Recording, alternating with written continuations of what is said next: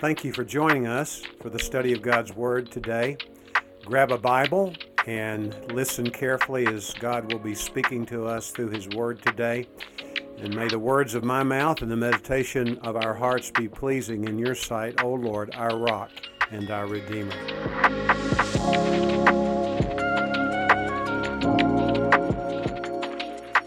Thank you, Jesus, for leading us in prayer, reading of God's Word.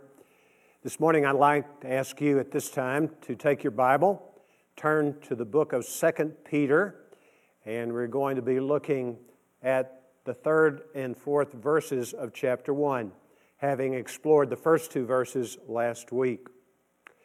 As we rapidly approach the Advent season, my mind goes toward the fact that when God chose to send His Son to the world, He did not send a political leader, nor a military leader, an economics expert, or an educational guru. Rather, He sent a Savior. You may recall when Jesus walked by John the Baptist, who was surrounded by his own disciples, He said, seeing Jesus, "Behold, the Lamb of God who takes away the sin of the world." The Apostle Paul says in his letter to Timothy in chapter 1, verse 16 of that first letter to his son in the faith, he said, "This is a trustworthy saying deserving full acceptance, that Christ Jesus came into the world to save sinners, of which I am foremost." When we look at our world, it's a mess, isn't it? It's in chaos. Our country is in turmoil. And that is simply a microcosm of the entire population of the world. Immorality runs wild. And the question which we have is, what kind of response are we to give to such a world? A world which has things totally reversed. A world which was like the world in the day of Isaiah, when he talked about people were saying, what is evil is good, and what is good evil. My response to this question might seem a little odd to you, but we are to be people who, knowing clearly the state of the world, take inventory of ourselves. I am personally much more concerned about the state of the Church of Jesus Christ than I am about the world. The way that the world will change is not by human standards, but by a movement of God's Spirit in the world. The world doesn't see this quality of life that is spoken of by Simon Peter in the first two verses. Let's take a quick review of verses 1 and 2 of the book of 2 Peter. He introduces himself by calling himself Simon Peter, a bondservant and apostle of Jesus Christ, to those who have received a faith of the same kind as ours by the righteousness of our God and Savior Jesus Christ. Let me take note of the fact that Simon Peter is showing great humility here. He calls himself a bondservant of Jesus Christ. Jesus was his master. He was a slave of Jesus Christ. And he goes on to say, and an apostle of Jesus Christ, having received a faith just like those people to whom he wrote this letter. It's been said that the ground is level at the foot of the cross of Jesus Christ, and that is so true. Peter knew who he was. He knew how prideful he was. He knew how he needed to be more humble. The picture that Peter paints for us in his introduction of himself to this group of unnamed people is one of humility. It's also one of equality. It's one of intimacy with God. The world will stand up and take notice of who God is when the world sees His nature reflected in us. We know Jesus, according to this passage of Scripture in verse 1, is our God and Savior. Make no mistake about it. Jesus was not simply a great prophet. He was not a man who was morally upright. He was not a man above men. He was that, a man above other people, but he was God as well. The Bible says that the Word became flesh, speaking of Jesus, and dwelt among us. We beheld His glory, glory as of the only begotten from the Father, full of grace and truth. This Word was in the beginning with God. He was with God, and He was God. He remains God. So we are to be people who reflect the nature of God. Is Jesus a humble person? By all means. It seems a little odd to describe our God as a humble God, but indeed He is. When He is described by Paul in the Philippian letter, this is the way the apostle writes about Him. Though being in very nature God, He did not consider equality with God something to be grasped, but made Himself nothing, taking on the form of a slave, really. He enslaved Himself to God the Father, and God used Him mightily. The world is aching for a depiction of a body of people who think more about others than they think about themselves. This is true of us if we really understand who Jesus is and we've really yielded our lives to the Lord Jesus Christ. Perhaps your heart has been broken by a news story which broke earlier this month about the lead pastor of a large New York City church. This man had an affair, by his own admission, with a woman whom, by her description, he met on a lawn on the riverfront of Brooklyn, New York. And he approached her and he invited her for a drink. They went and they drank, and as time unfolded, they found themselves locked in each other's arms in an affair. And when this woman came out after he had come out about their relationship, there was no seeming bitterness in her heart. She said, "I really loved Carl, but I have no ill will toward him." She made mention of having gone to the church that he pastored 6 years previously and did not make a connection because she was one of about 8,000 people in that great arena. She didn't recognize him when he came and spoke to her, and when she asked his name, he simply told her his name. And as she asked him more about himself, he just said, "I manage celebrities." He does, or did at least. Justin and Hailey Bieber, Selena Gomez, KD, Kevin Durant, other people who are great sports figures in America and pop culture and in entertainment. And this is what she said about him when he finally revealed they'd been married 17 years.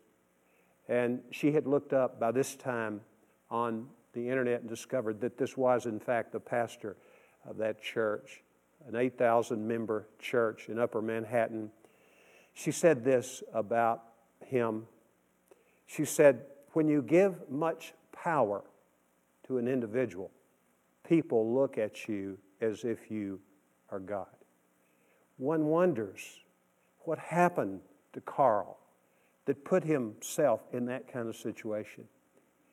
Well, Carl's story is a cautionary tale to all of us, not just to people like me who are spiritual leaders, but to all of us who know Christ. Because this man was, according to his lover, a victim of his church. That was her assessment. She's a Muslim. She had gone to the church to hear the gospel, but was untouched. And this is what she said: he is a victim of his church. That's not what he's a victim of. He's a victim of himself, his flesh. And I'm just as capable of such things as he is. It would be totally inexcusable for me. And it so happens because of his public image, his has become splattered all over media in the world. He has 600,000 Instagram followers. Amazing. What happened to him? Well, at some point, I believe he probably followed the Lord. But he got caught up in his own celebrity. You could see it in the way he progressed or regressed, depending on your perspective. And he embraced the culture. And be careful, believers. If we embrace the culture, we're really embracing the world. We are to become all things to all men, so that by all possible means we might save some. Jesus radically identified with sinners. He was a friend of sinners. But Jesus didn't become like them. Jesus tells us that in the Sermon on the Mount, this is what he says about people who are so-called pagans. He says, don't be like them. We're to be with them. We're to love them. And the Church of Jesus Christ is to give a picture of what Christ is, a man of humility and a man of equality. In Christ there is neither male nor female, neither Jew nor Greek. There is neither free nor slave. We are all one in Christ Jesus. Jesus is the elite egalitarian. Jesus is the one who brings mankind together. And He knows that He wants that for His church. Our primary business as the church is to focus our criticism on ourselves, not on the world. Revival requires vival, as I heard one great man of God say. He said, his name was Vance Havner, he said, what the Church of Jesus Christ needs is vival. What was he saying? The church needs life, the life of Christ. And once we have Christ's life dominating in our presence, dominating us, we're humbling ourselves before Him. He is able to accomplish what we could not accomplish in 1,000 years, trying to promote ourselves, trying to be like everybody else, wanting charisma rather than character or form over substance. Think about what the prophet Isaiah said about Jesus, prophesying hundreds of years before the Messiah would come. He says in the first verse of Isaiah 53, there was nothing in His appearance that would make us desire Him. We are so much about appearances, aren't we? God looks at the heart where man looks at the outward appearance. We are to be men and women who ask God to revive us. I think of the prayer of David, that great warrior king who had his own foibles, who fell prey to his own self. He wanted to be admired by women. He wanted to be admired like every human being left to himself or herself will desire. But he says this, teach me to do your will, O God. Teach me to do your will. Let your good Spirit lead me on level ground. For the sake of your name, O God, revive me. We want a revival for the sake of the name of the church instead of the name of the Lord of the church. Revival is something that is focused on the person of Jesus Christ and His life in the church. So we are to be such people. David finishes that part of Psalm 143 by simply saying, I am your servant. That should be our heart as followers of Christ. What should we be striving after if this is to take place? Well, let's look at verses 2. And following, grace and peace be multiplied to you in the knowledge of God and of Jesus our Lord. This indicates that the Christian life is to be one that is ever growing, that we are to be men and women, and collectively as a body of believers, we are to be people who are in the growth mode throughout the entirety of our lives. We never reach a place of stagnation if we're following Christ. We do find ourselves in those places from time to time. Perhaps you have in the last week. Certainly most of us have had some sense of stagnation over the last 8 to 9 months since the breakout of COVID-19. But we're not to stay there. There's never a point of final arrival in this life. The Apostle Paul in Philippians chapter 3, after describing what his goal was, I want to know Christ and the fellowship of His sufferings and the power of His resurrection. That is an admirable goal, but then he goes right on the heels of that to write these words. Not that I've already achieved this, but I press on toward the goal to win the prize for which God has called me heavenward in Christ Jesus. This is our opportunity to grow in the knowledge of Jesus Christ. So we need to know God. What is it that I should desire above all else? It's a good question. I think of what David writes in Psalm 73:25. Whom do I have in heaven but you? And there's nothing else on earth that I desire besides you. Oh, when I read that second part, I'm good on the first part. Whom do I have in heaven but you? But I find myself, much like Carl, many times wanting to be desired, wanting to be looked at, wanting to be somebody who is admired by other people. But that is carnal thinking for sure. We are to be men and women who understand that true humility is that which has no focus about himself or herself. We don't think about ourselves. We think about the Lord and about our brothers and sisters in Christ. Knowing God. Look at verse 3. Seeing that His divine power has granted to us everything pertaining to life and godliness through the true knowledge of Him who called us by His own glory and excellence. This is the second time that this word has been used, the word which is translated true knowledge. We saw last week that it has to do knowledge with that which is through and through knowledge. It's the most complete knowledge one can have about anything. And this is what we are invited to as followers of Jesus, to know Him with that kind of fullness and that kind of intimacy. It's not just looking after a greater experience, another experience. People run to and fro looking for another experience with God. Of His fullness, Jesus is our Savior and He is our God. But what we know is of His fullness we've all received. And we need to continue to pursue more of Him by spending time with Him, listening to Him. Jesus said, this is eternal life, that they may know you, the only true God, and Jesus Christ, whom you have sent. Is it possible for us to know God? Well, absolutely it is.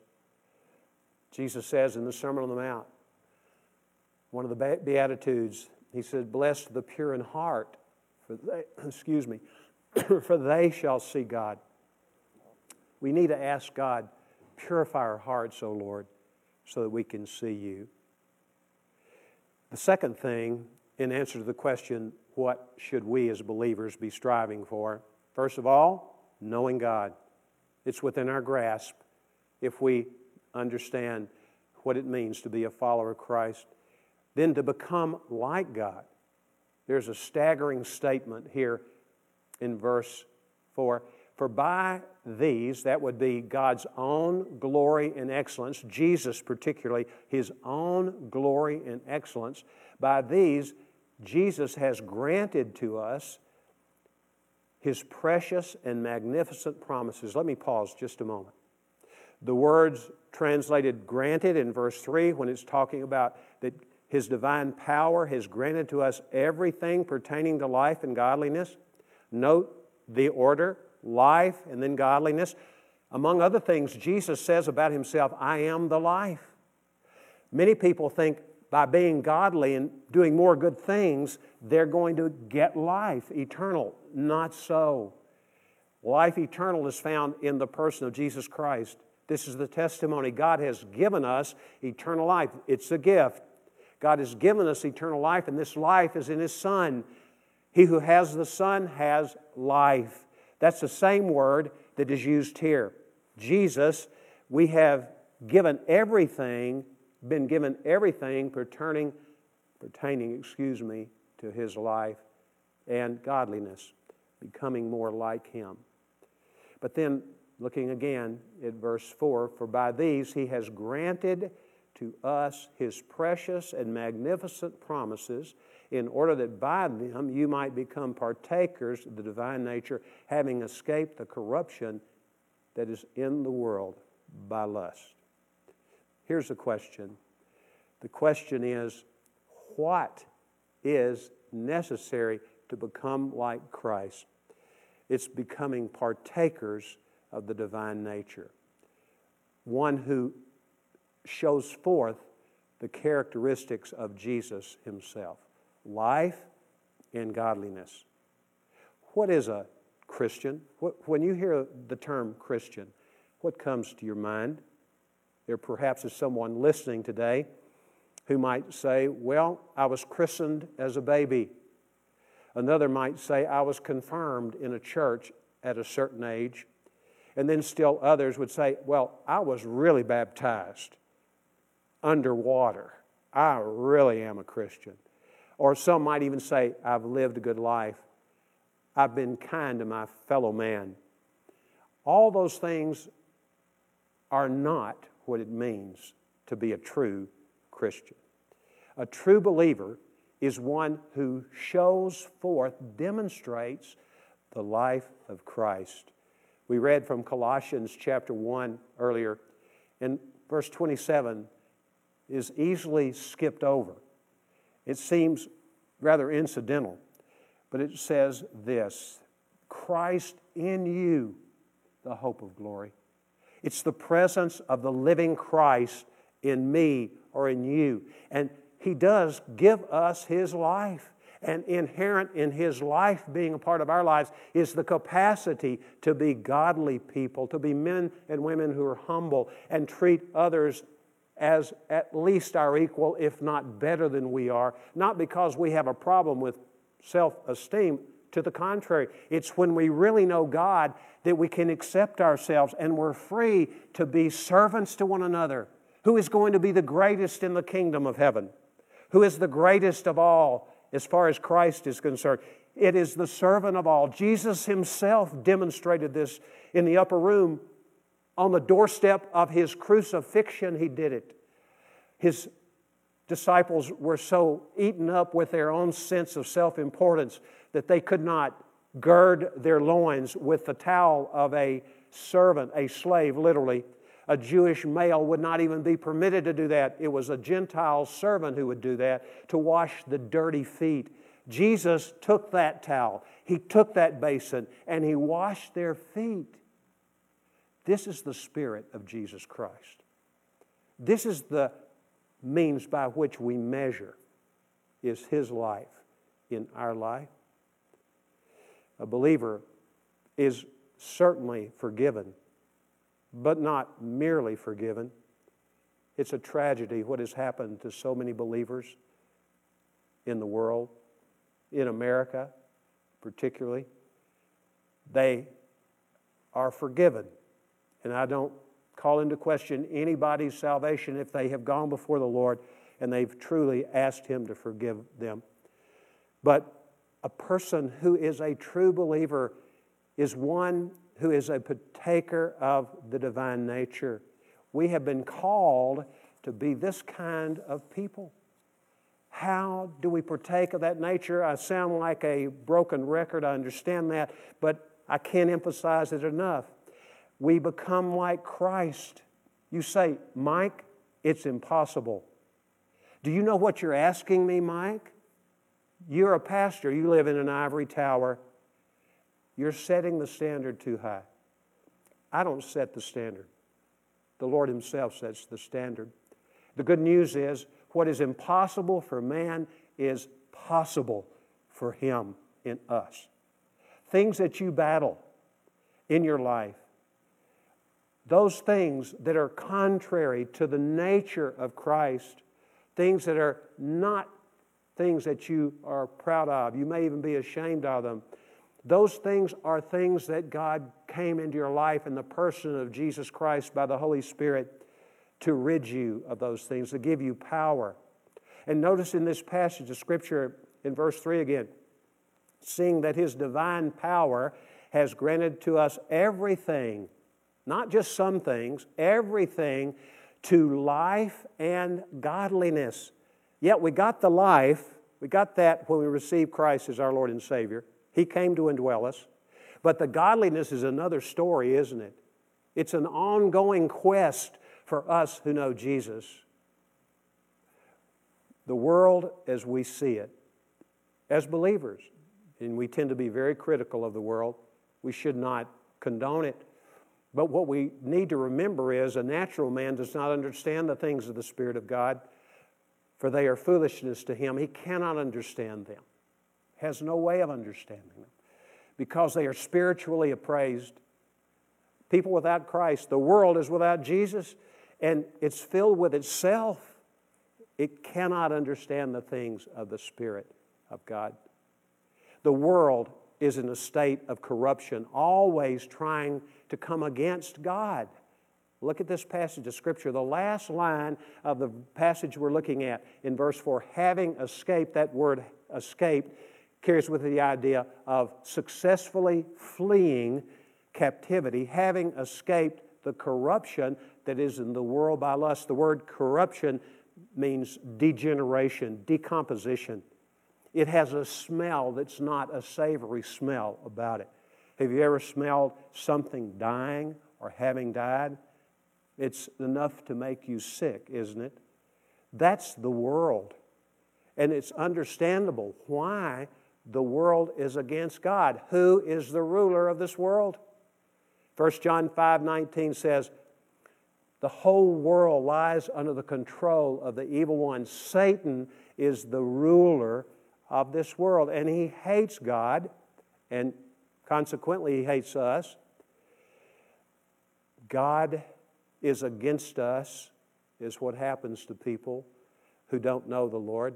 Have you noticed in conversation with some of your non-Christian friends, perhaps, when bad things happen to them, they're so quick to say, why would God do this to me? God is a bully. He's uncaring. If He cares, He's not all-powerful, as the Bible says. Well, the world gives us a longing for things that hurt us and drag us farther away from God. By nature, the world is corrupt, isn't it? But we are by nature corrupt. Before we receive Christ, that is true of us.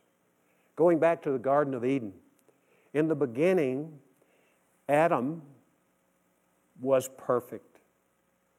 He had the life of God dwelling in his spirit. He had unbroken fellowship with God the Father. But then he and Eve gave way to temptation. They desired something other than God. The serpent, representing Satan, was so clever. He knew the way that he could get to Adam and Eve was to say, if you will eat of the fruit of the tree of knowledge and good and evil, then you will be like God. That is exactly what got the devil kicked out of heaven. If you want to read about it, look at Isaiah 14 and Ezekiel 28. He got too big for his britches, and that's what he wanted to get men and women to do. And he accomplished it with our first father and mother in the Garden of Eden. And consequently, from that day forward, every child was born with a sinful nature, a dead spot at the very core of his or her being. Dead because of trespasses and sin, a nature that was by its very nature opposed to God. Before we come to know Christ, we don't desire to know Him or be like Him. We forget God. We don't pray. We don't care anything about the Bible. We can't understand the Bible. One of the sure signs that a person does not know Christ is if they say, I just don't understand the Bible. I've known people who didn't even get out of high school who came to Christ. Their eyes were open. They gave their lives to Christ, and they became connoisseurs of the Word of God. They love the Word of God. They read the Word of God.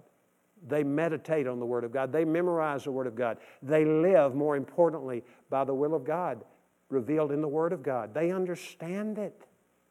The understanding comes from the Holy Spirit who has come to indwell us. The gospel of Jesus Christ shows me my corruption and the corruption within the world, for sure. And it creates a longing for escape. I had the most marvelous thing happen to me yesterday. I had received a call probably 2 weeks ago from a young man, and I didn't recognize his name. It really bothers me when I don't remember people's names. I have a fetish for remembering people's names. And so he called me, and I was trying to put a face with a name. Do you ever have that kind of situation? I find myself in that place many times these days. And so he said, I want to get baptized. I said, okay, can we meet? I want to talk to him face to face. And he said, yes. And I said, well, can you meet with me? And I said, yesterday, Saturday. Can you meet with me on Saturday? This was late last week. And he said, I have to ask my mother. Well, listening to his voice, he had a very deep voice. And I thought, he's a man in his 20s, he sounded like, but he was still in high school. Amazing. And so I said, okay, your mother can bring you tomorrow? He said, I think so, let me ask. And sure enough, they came, and I heard a story that just boggled my mind. It shouldn't have. But this young man, without any external influence as far as I could tell listening to him, began to want to read the Bible. He began by reading Matthew, then he went to Luke, then he went to John, then he went to the book of Acts. And as I listened to him tell his story and I began to interact with him, it became abundantly clear this man had been born again from reading God's Word. And he was so pleasant. His demeanor, his joy overflowed. He was not putting anything on for me, but I could tell it was genuine when we would look together at places in the Bible which confirm a person's salvation and security in the Lord. The good news is when people really come alive by hearing the gospel, they become like God. I must see myself as corrupt before I come to Christ, and the world is dragging me down. So as we finish today, in the last several minutes, how can I escape the corruption in the world which is dominated by lust? You know what the word lust means? Most of us associate it with lusting after someone of the opposite sex, sexual sin. But the word, it's used 38 times in the New Testament. 3 times it's actually used positively. In the book of Luke, 22:15, it's used positively. In the book of 1 Thessalonians 2:17, it's used positively.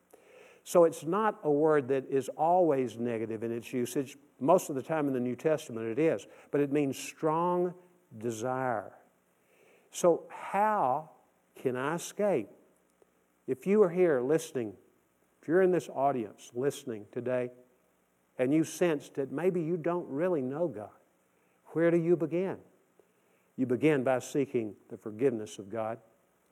And this passage talks about how God has granted to us His precious and magnificent promises. Do you know the promises of God that must have been in Peter's mind when he makes this statement? Were all of them, of course, but particularly those having to do with God, the Savior revealed in Jesus Christ. It has to do with our salvation. And where does that begin? Well, we need forgiveness. In John chapter 3, the Bible says, Jesus said actually, He said about himself, the Son of Man came not to condemn the world, but to save the world. So if you believe, you're no longer under condemnation. Isn't that amazing? Just like that.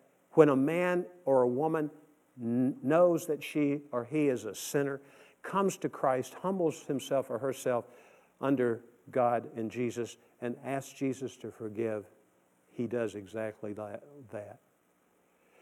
Okay, I agree with the corruption of my nature and the world. What can I do about it? What can I do about it? Once we're forgiven, what's next? We have a long life to live. I've been a follower of Christ for half a century. That is a long time. Unbelievable. So what have I to do between the time of receiving forgiveness through Jesus and the time of my departure from earth? Am I just to sit around twiddling my thumbs, come to a place like this, hear someone talk for 35 or 40 minutes, hopefully get a little something out of it, check that box, and go home until the next time I come to a place like this? What can I do about it? Well, we're partakers of the divine nature according to the precious promises of God. God is not a man that he should lie, or a son of man that he should repent. Has he said, and will he not do it? Or has he promised, and will he not fulfill it? Do you know that God is bound by his own integrity to fulfill a promise he makes to us? That's amazing, isn't it? He is bound by that. Listen to what John 1:12 says, "But as many as received Christ, to them he gave the right to become children of God, who are born not of blood, nor of the will of the flesh, nor of the will of man, but born of God." We have to be born of God. And in 1 John chapter 5, verse 4, this is what that same man John wrote. He said, that which is born of God, whatever is born of God, we would say whoever is born of God has overcome the world. And how have we overcome the world? We have put our faith in Jesus Christ alone, the Son of God, for our salvation. This is the message of the gospel. And this is the great promise that the Lord gives us. And we become partakers of his nature. Amazing to think about that. In 1 Peter, this same writer, 1 Peter chapter 1, verse 23, he said, "We have been born again, not of perishable, but imperishable seed, through the living and abiding Word of God." We have been born again. We were dead, and now we have been raised to new life. We have the very presence of the Lord. Therefore, if any man is in Christ, he or she is a new creation. Old things have passed away. Behold, all things have become new. What can I do about it? I need to read the Word of God, especially the promises associated with who I am in Christ and who He is, more importantly. We need to listen to Jesus, our Master, whose kingdom is not of this world. We need to listen to Him when He says in John 14, "I will not leave you as orphans. I will come to you. I will ask the Father. He will send another helper just like me, the Spirit of truth." That same Spirit of truth, Jesus says in chapter 14, will teach you all things and remind you of all that I have said to you. And then in chapter 16, He says, this Spirit of truth will guide you in the truth. We have living in us, if we know Christ, the Spirit of the living God, the one who filled Jesus fully, He Himself being God. He lives in us, and He reproduces the life of Christ through us. We need humility. We have to look no further than the Holy Spirit of God. We need to be equal thinkers in terms of treating other people like ourselves, or as I've said before today, better than ourselves. We just like Christ. Christ lives in us by the Spirit of God. Ezekiel 36, 26 and 27, God speaking of the new covenant that was instituted by Jesus. He says, I will remove from you your heart of stone and give you a heart of flesh. Remember when we came into this world, before we knew Christ, we were dead cold inside. And then what did the Lord do? He gave us a new heart. He gave us Himself. He came to indwell us. He indwells us by His Spirit. He goes on to say in that same section of Scripture, I will send my Spirit, and He will cause you, listen carefully, He will cause you in whom He dwells to be careful to keep what God wants you to keep. The very presence of the divine nature in us. We're not divine, we're receptacles. Our bodies are temples of the Holy Spirit who is in us, whom we have from God. But He lives in us and He wants to reproduce His life through us. We're in a battle, aren't we? We're told that by Paul. He says, our struggle is not against flesh and blood, but against the rulers and authorities and powers of this dark world and the spiritual forces of evil in the heavenly realms. And that realm is obviously controlled by Satan. It's the worldly realm, the prince of the power of the air. But what we need to understand is we're not left to our own devices. We have been given the power of the Lord. Be strong in the Lord and in His mighty power. Listen, friends, the world is aching for a demonstration among God's people, a demonstration of the life of Jesus Christ that is different from the world. Not something that wows people, but something that changes people's lives because it's the very life of Christ in us, reaching out through us. And we can be more than conquerors over the enemy. Sometimes I feel tired, weary in doing good. Sometimes I say, will I ever make it, Lord? The older I get, the more I ask that question. I know I'm going to heaven, not because of anything good in me, because of the promises of God. I know I'm headed there. I'm tempted from time to time to put her in cruise control. How about you? Just kind of glide on in. Well, there's no such thing as gliding in the Spirit. We walk in the Spirit. We trust the Holy Spirit to change us, to reproduce the life of Christ in us. And what we need to realize, that there's coming a day for me and you, me sooner than you, I'm sure, where this life will be over. And the Lord will come to receive me to Himself, that where I am, there He may be also. That's going to be a glorious day. But meanwhile, what are we going to do? We want to be the church, don't we? We are the body of Christ. We are Christ's representation to the world, which is in a terrible state.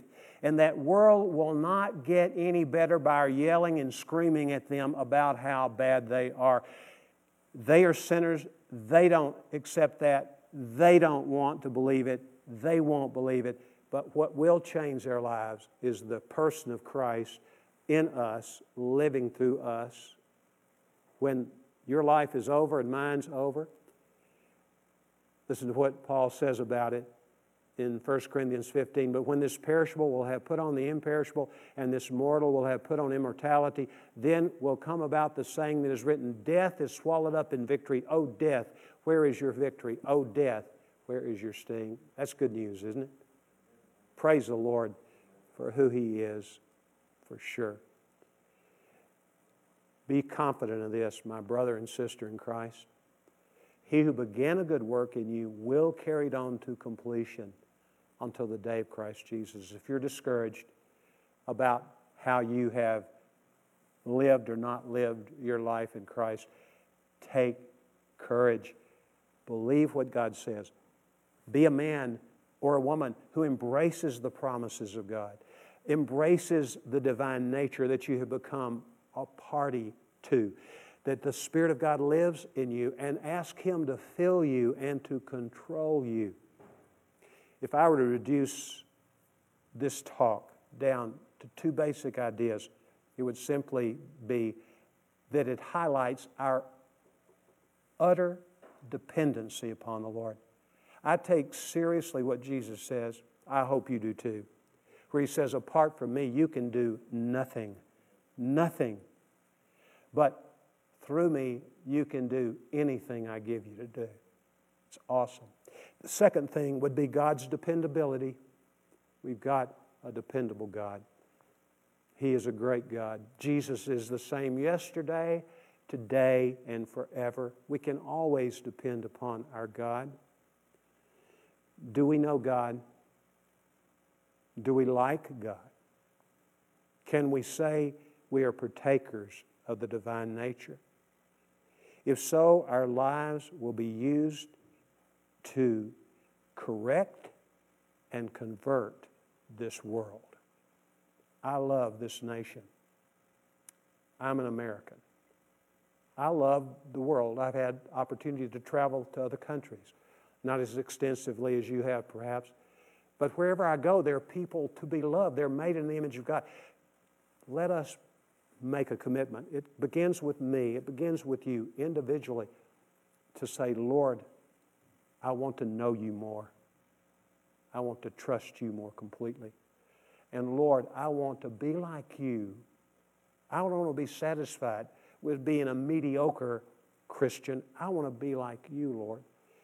And the good news is He's promised that is our heritage as we trust in Him. Would you bow your head and pray? Father, we do thank you for the truth that's lodged in these two verses of Scripture. We thank you, Father, that you have seen fit to give us eternal life, to regenerate us, help us to walk by faith going forward and not by sight. We ask this in Jesus' name. Amen. As I sign off today, thank you for being with us. I would like to take note that next Sunday, actually Saturday, we're going to be meeting together again. We're all looking forward to that after a 3-week hiatus. We're going to be together next Saturday and next Sunday. And the elders believe God wants us to wear masks unless you have some sort of physical ailment that would prevent that, and your doctor has said it's injurious to your health. We're going to ask you to wear a mask. You might be irritated by that. I don't like masks any more than anybody else does. But remember what we learned a few weeks ago from Romans chapter 14, that for the sake of our brothers in Christ who might be uneasy about being around people not wearing masks, this is our opportunity to serve them, isn't it?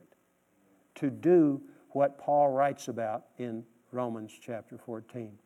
So please come prepared to worship next weekend and join me as I'll have my mask on. God bless you.